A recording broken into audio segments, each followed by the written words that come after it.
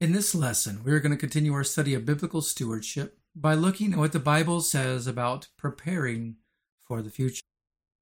So in this study on biblical stewardship, we have looked at to be a good steward, that you need to purpose to use God's money wisely. We have seen that you need to purpose to avoid or get out of debt. And in this lesson, we are going to look at, or begin looking at, preparing for the future as a good steward of the resources God has given us. Keep in mind the foundational principles which I have mentioned before. So we need to, again, with everything that's said here, run it through a grid and understand what I'm saying. So in discussing how to honor God with our finances, you need to make distinctions between biblical commands, biblical wisdom, which and personal choices, and how we carry out, implement, and apply the biblical wisdom and the various ways in which we believe are best to be a steward of the resources and the wealth God has given us. So, for example, biblical commands are a sin to violate.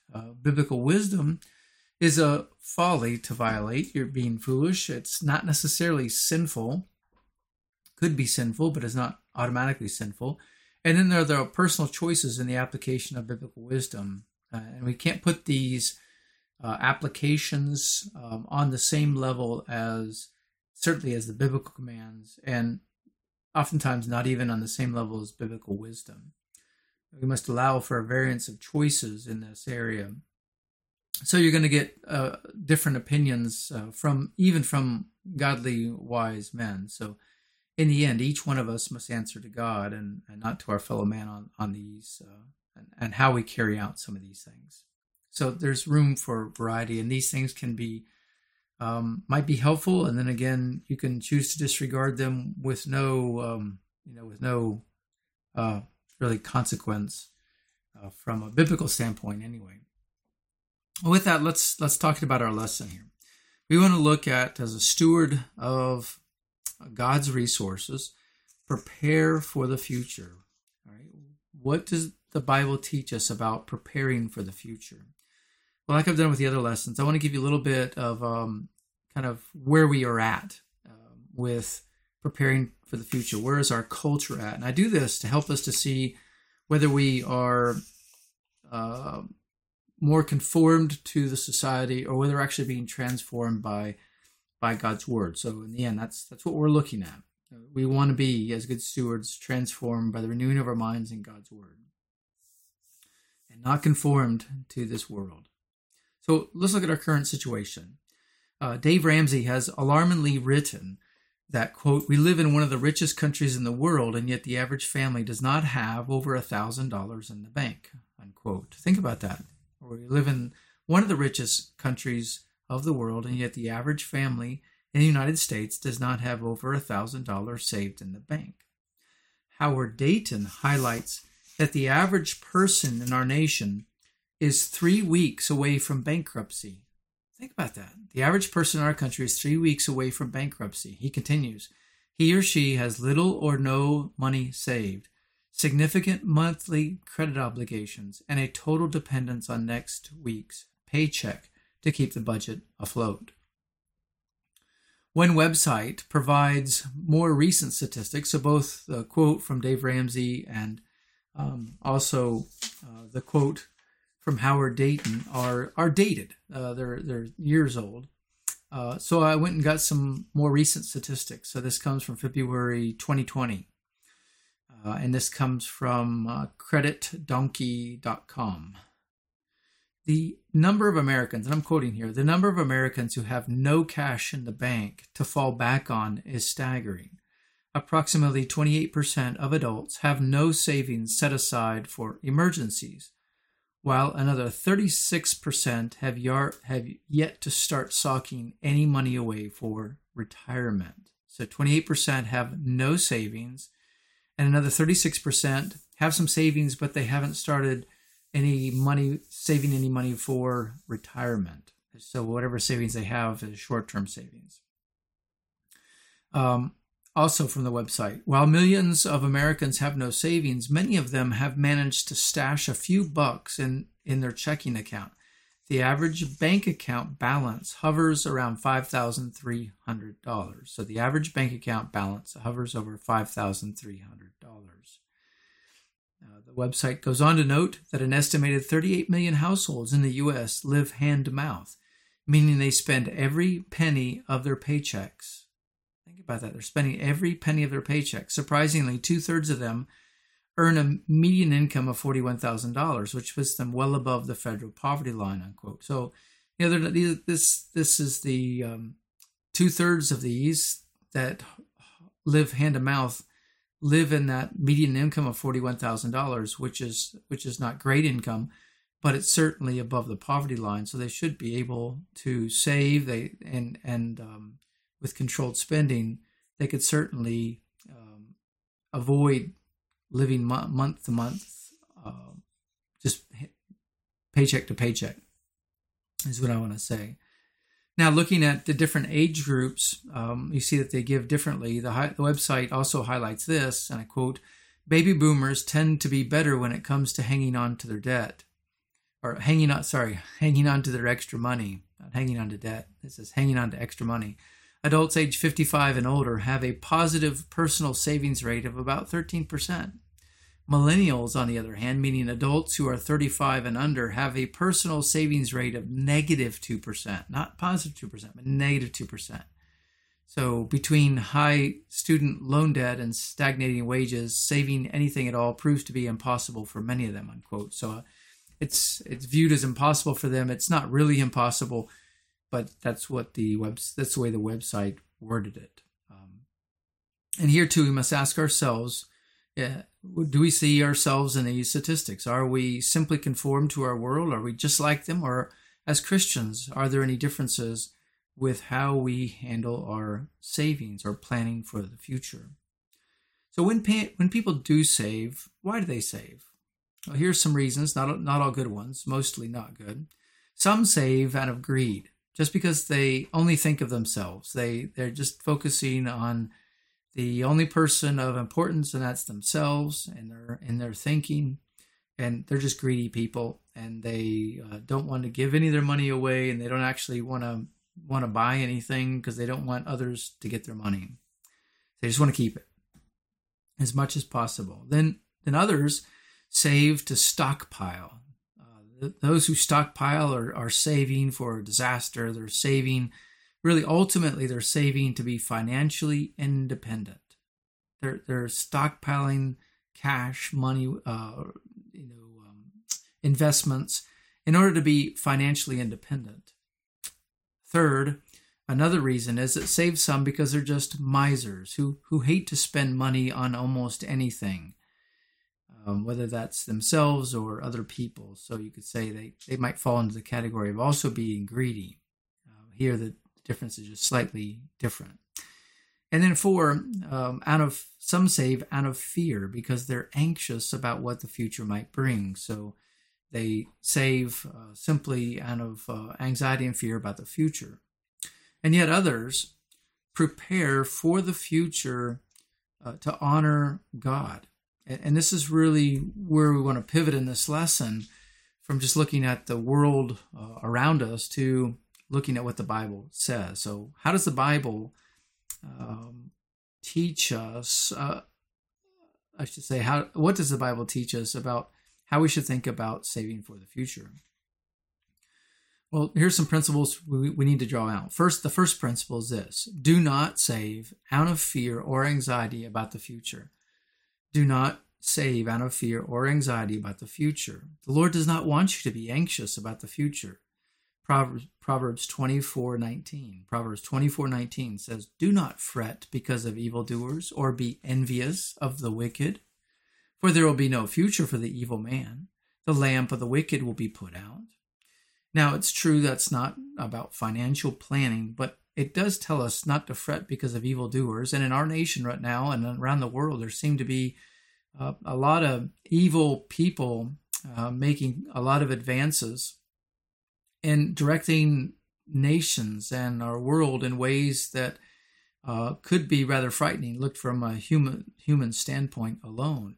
And so we just need to take stock that we don't need to save purely out of anxiety about the future. In fact, we're told not to be anxious at all.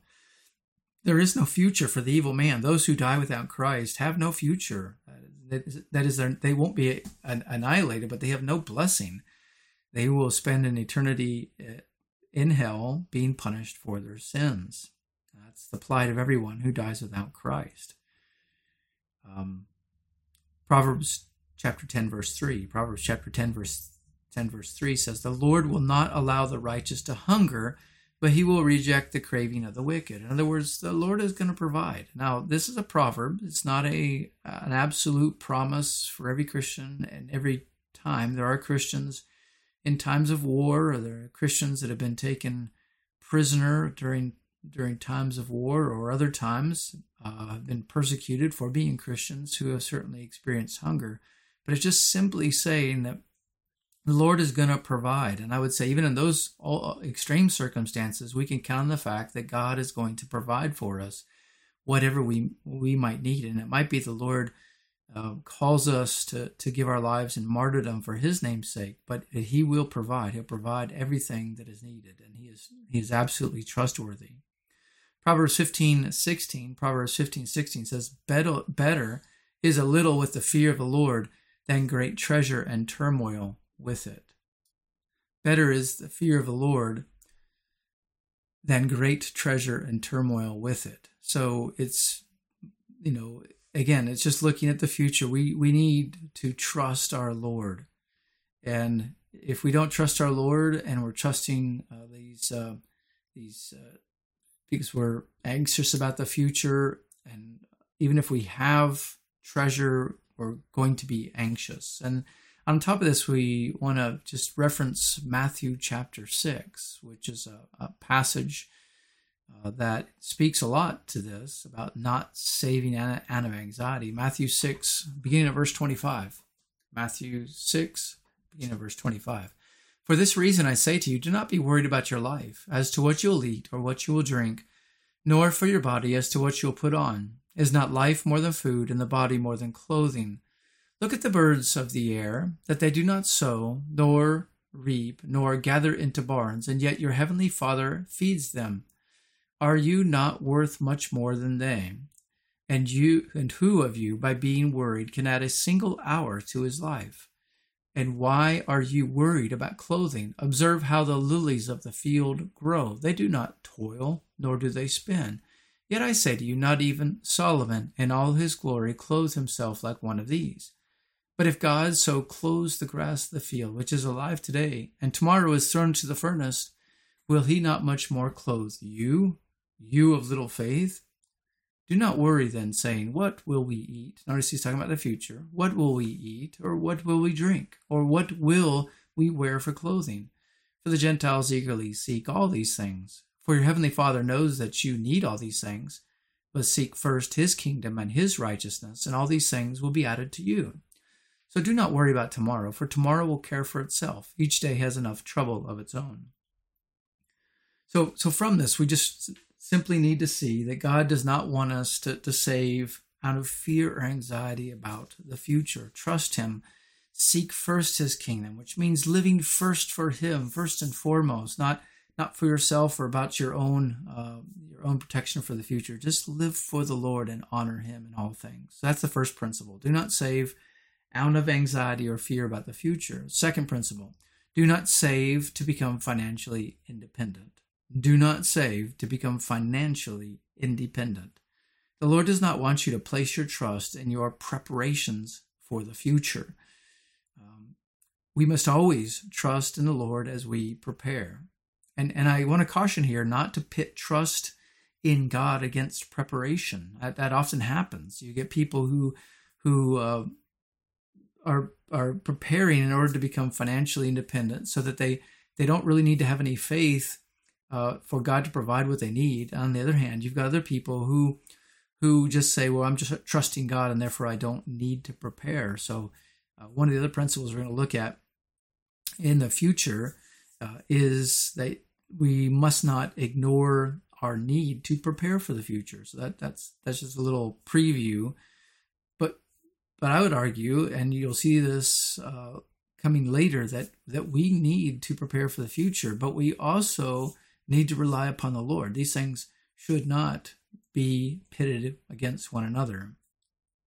Let's look at some scriptures that talk about and warn against us trying to become financially independent, and the kind of the dangers of being so wealthy that we can think we have a fortress. In Proverbs 10:15, Proverbs 10:15, we read this: "The rich man's wealth is his fortress; the ruin of the poor is their poverty." So it's just talking that it's not commending this; it's just stating this as a fact. The rich man's wealth is his fortress. He's able to buffer himself from a certain degree of ruin, a certain degree of problems by having wealth. But keep in mind that wealth is his fortress rather than God being his fortress, and that's the problem. So while the rich man can buffer himself from some problems, they're not.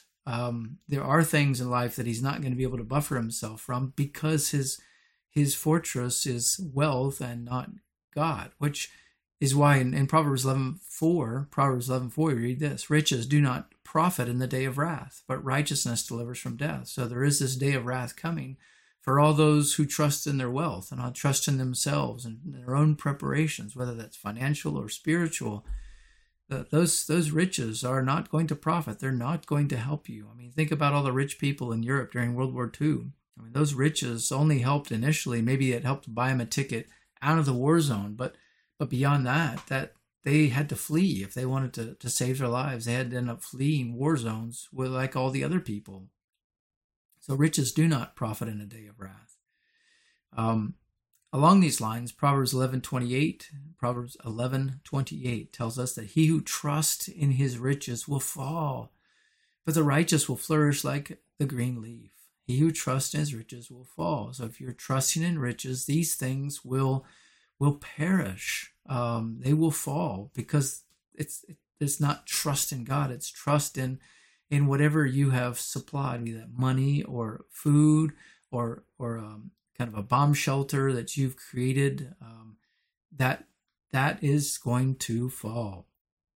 Right? There are many people today who are talking about sheltering yourself from economic crisis or the crash of the dollar, talking about getting into gold or silver as a way to kind of buffer things. But we'll read in a little while that is also no guarantee of help in the future.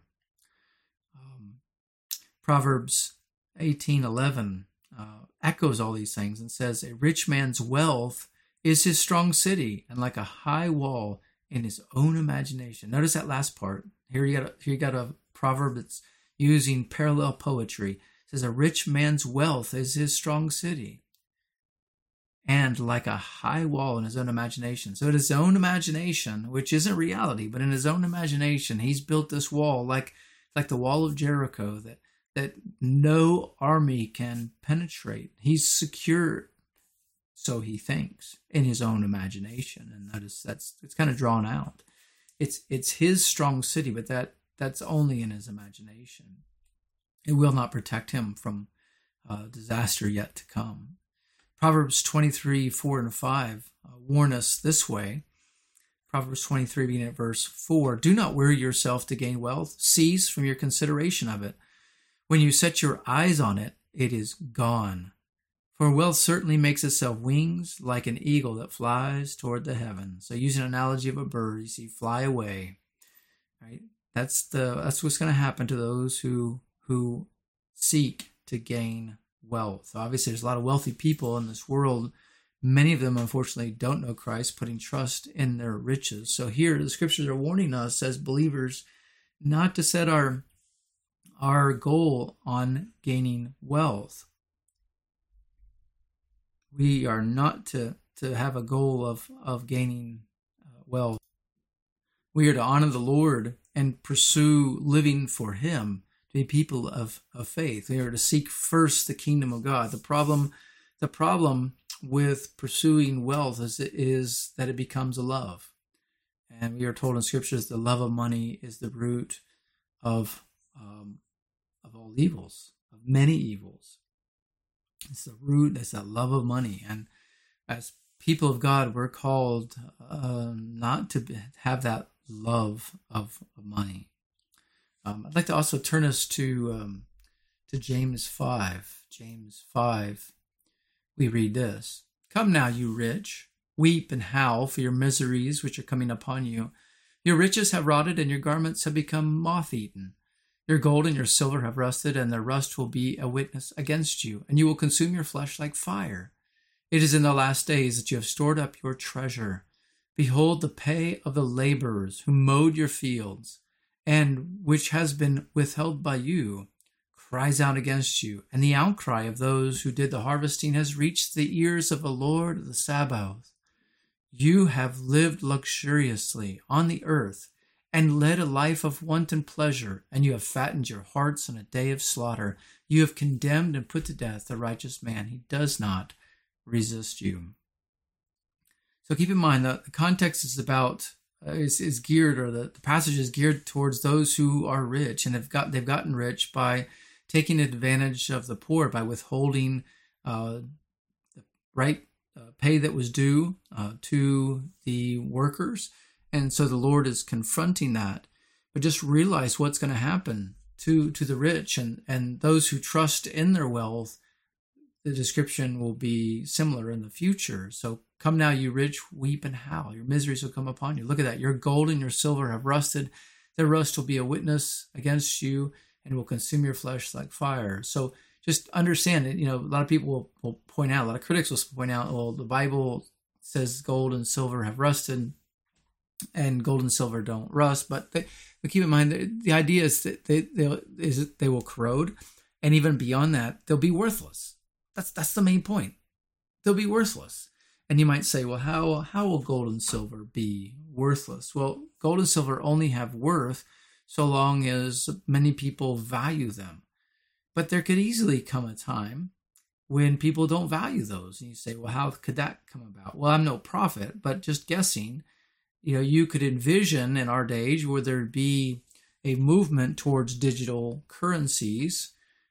Perhaps when the fiat currencies, our cash, fails or is brought down, one of the two, and you have a system where now we're moving towards digital currencies, and oh, by the way, the gold and the silver you've saved up is now worthless. You can't trade it for anything. Maybe you could use it in your dentistry. It might come in helpful there, but it's not going to rescue you from the days ahead. So that is not likely to happen, but I'm just saying it is possible.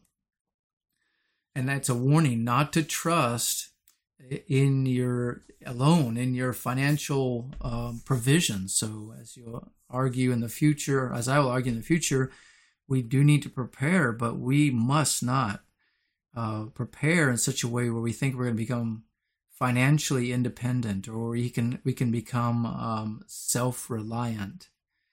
Those things are abhorrent to our God, because He has designed us to be reliant upon Him and to be dependent on Him. Now, certainly we don't want to be dependent on government programs. There's a good reason to be independent of government funding, and for no other reason the fact that when the government gives you money, it comes with strings attached, as we're finding out in our own days. So that's needs to be warned, but we should not save to be financially independent. And the principle comes down to this, like in Psalm 33:17, tells us that a horse is a false hope for victory, nor does it deliver anyone by its great strength. So one thing we need to acknowledge is that a horse has great strength. I mean, the day of battling with horses is long gone, but there was a day in which to have a horse was a great advantage, to have a 800 to 1,000 pound horse that you could sit on and do battle with. That horse alone, with it, whatever armor it might have, you could use that to even just to run over and kill people in battle. I mean, those war horses were trained. They were a fierce weapon. of their time. But what the Lord says is it's not going to deliver anyone by its great strength, and that ultimately it's a false hope for victory. Don't put your hope in the horse. Do what? Put your hope in God. Now, that's not saying don't have a war horse. It's just saying don't put your hope in God. And we see that drawn out more in Proverbs 21:31. In Proverbs 21:31, we read this: the horse is prepared for the day of battle, but victory belongs to the Lord. So that horse has to be trained, has to be prepared. Otherwise, you take a normal horse into war and it's going to not perform well. It's going to panic. A war horse is trained not to panic and to continue to take orders from its master. So, but just realize that a horse is a false hope for victory. The horse is prepared for the day of battle, but victory belongs to the Lord. So the horse needs to be prepared or it's not going to be useful, but ultimately it's the Lord who grants the victory. It doesn't matter how many horses or chariots you have. Is ultimately what Israel learned. It's whether God is for you or not. And obviously they at times knew that, and other times they forgot that. And that's similar to Christians today, that we think that by our preparations we will save ourselves or save our friends, but we do so without dependency upon God and without faith, and these things ought not to be. The wise response to situations we see coming, and even if we live in a time of peace, is to prepare for the future in faith. To prepare for the future in faith and trusting God. So we just need to realize that we don't need to save out of anxiety or fear. We don't need to save in order to become financially independent or self-sustaining. Those aren't God-entering principles. And next time, in the next lesson, we'll see that we should not ignore the need to prepare for the future. We should not ignore the need to prepare for the future. Let's pray. Our Lord and our God, we just thank you that you are the great preparer, Lord. You have laid down plans, and you are bringing those plans to pass. And Lord God, I just ask you, help us as Christians, as followers of Christ, not to be anxious about the future, but to trust you in that. And also, Lord, as we prepare, not to think that somehow we're going to be self-reliant or self-sustaining or, Lord, that would be financially independent. Lord, help us prepare with faith, fully recognizing we need you in every step of the process in order, Lord, to have what we need and to honor and glorify you and be a witness to the world. Help us to do these things. In the name of Jesus we pray. Amen. Thanks for listening to the pulpit ministry of Medina Bible Church in Medina, Ohio. You can find church information, a complete sermon library, and other helpful materials at medinabible.org. This message is copyrighted by Medina Bible Church. All rights reserved.